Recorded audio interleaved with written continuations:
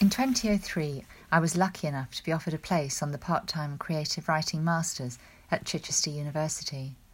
The course was one evening a week, 6:30 to 9:30. I could get there in an hour if the road was clear.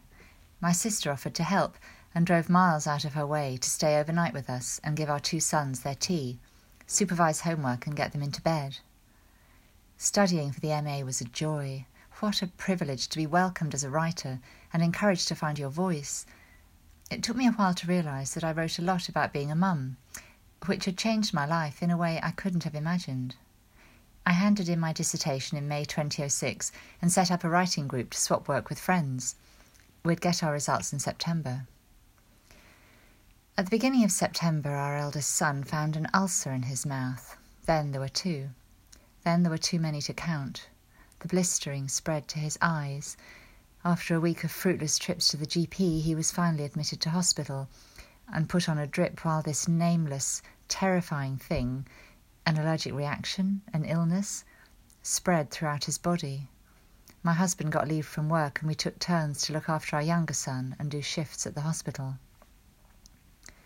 Our world became our son's room, the bed, the tiny amount of food we were able to get into him as his body struggled with the ulcers that were taking him over.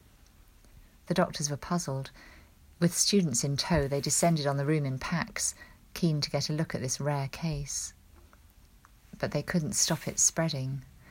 It began to affect his kidneys and liver function. The atmosphere changed from puzzlement to panic.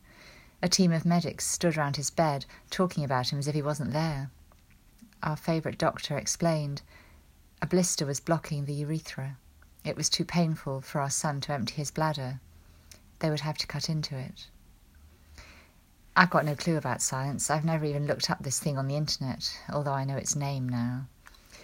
But I knew any injury to the bladder was serious. Our son was only 12. Invasive surgery could leave him with long-term problems. He was too ill to speak for himself, but I knew how brave he was. He had endured pain that would have floored an adult. "No," I said, "he'll do it by himself. Just give him time." They weren't happy. I'd never argued with them before, but I knew I was right. Eventually they agreed to wait until 6 that evening, when he'd be taken to theatre. They went away, leaving us with the ticking clock. I've never known time to go so quickly. We watched TV to take his mind off it. We managed to walk across the room, up and down the corridor, him leaning on me, his thin frame frail as an old man's. I cajoled, bullied, encouraged, but I never doubted him. At last, crying with pain, he did it. After that, the blister began to shrink. The operation was cancelled. We breathed again and picked ourselves up off the floor. The next day, the kind doctor apologised. I went home, poured myself a glass of wine and switched on the PC. There were emails from friends and family asking about our son's progress. From the faraway world of writing, friends were emailing with their degree results. Oh yeah, my degree. Where were my results? Had I misread the instructions and submitted my dissertation wrongly? Could it have got lost? Fortified with alcohol, I dared to email the course tutor. I still hadn't heard. Should I have heard by now? I sent the email and went back to the hospital. It wasn't until the next afternoon back at home that I wondered, had the uni replied? The most important thing had happened. Our son was going to be all right. But I'd really wanted to do well. I switched on the PC, feeling sick. In my inbox was an email from my tutor. I clicked on it. "Dear Sarah," I read, "I'm so sorry."